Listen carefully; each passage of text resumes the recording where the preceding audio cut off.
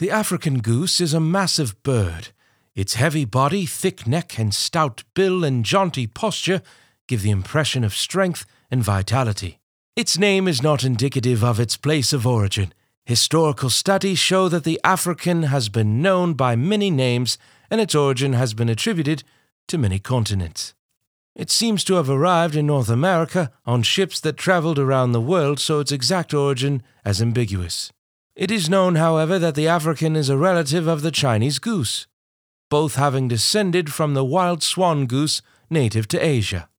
The physical difference between the substantial African and the Chinese goose demonstrate the effect of selective breeding. The mature African goose has a large knob attached to its forehead, which requires several years to develop. A smooth crescent-shaped dewlap hangs from its lower jaw and upper neck. The dewlap may become ragged in shape as the bird ages. Its body is nearly as wide as it is long. It is keelless and has a smooth, rounded abdomen with little or no fatty lobe development. The tail points upward and folds up neatly. The eyes are large and deep-set. A mature gander averages 22 pounds, while a mature goose averages 18 pounds.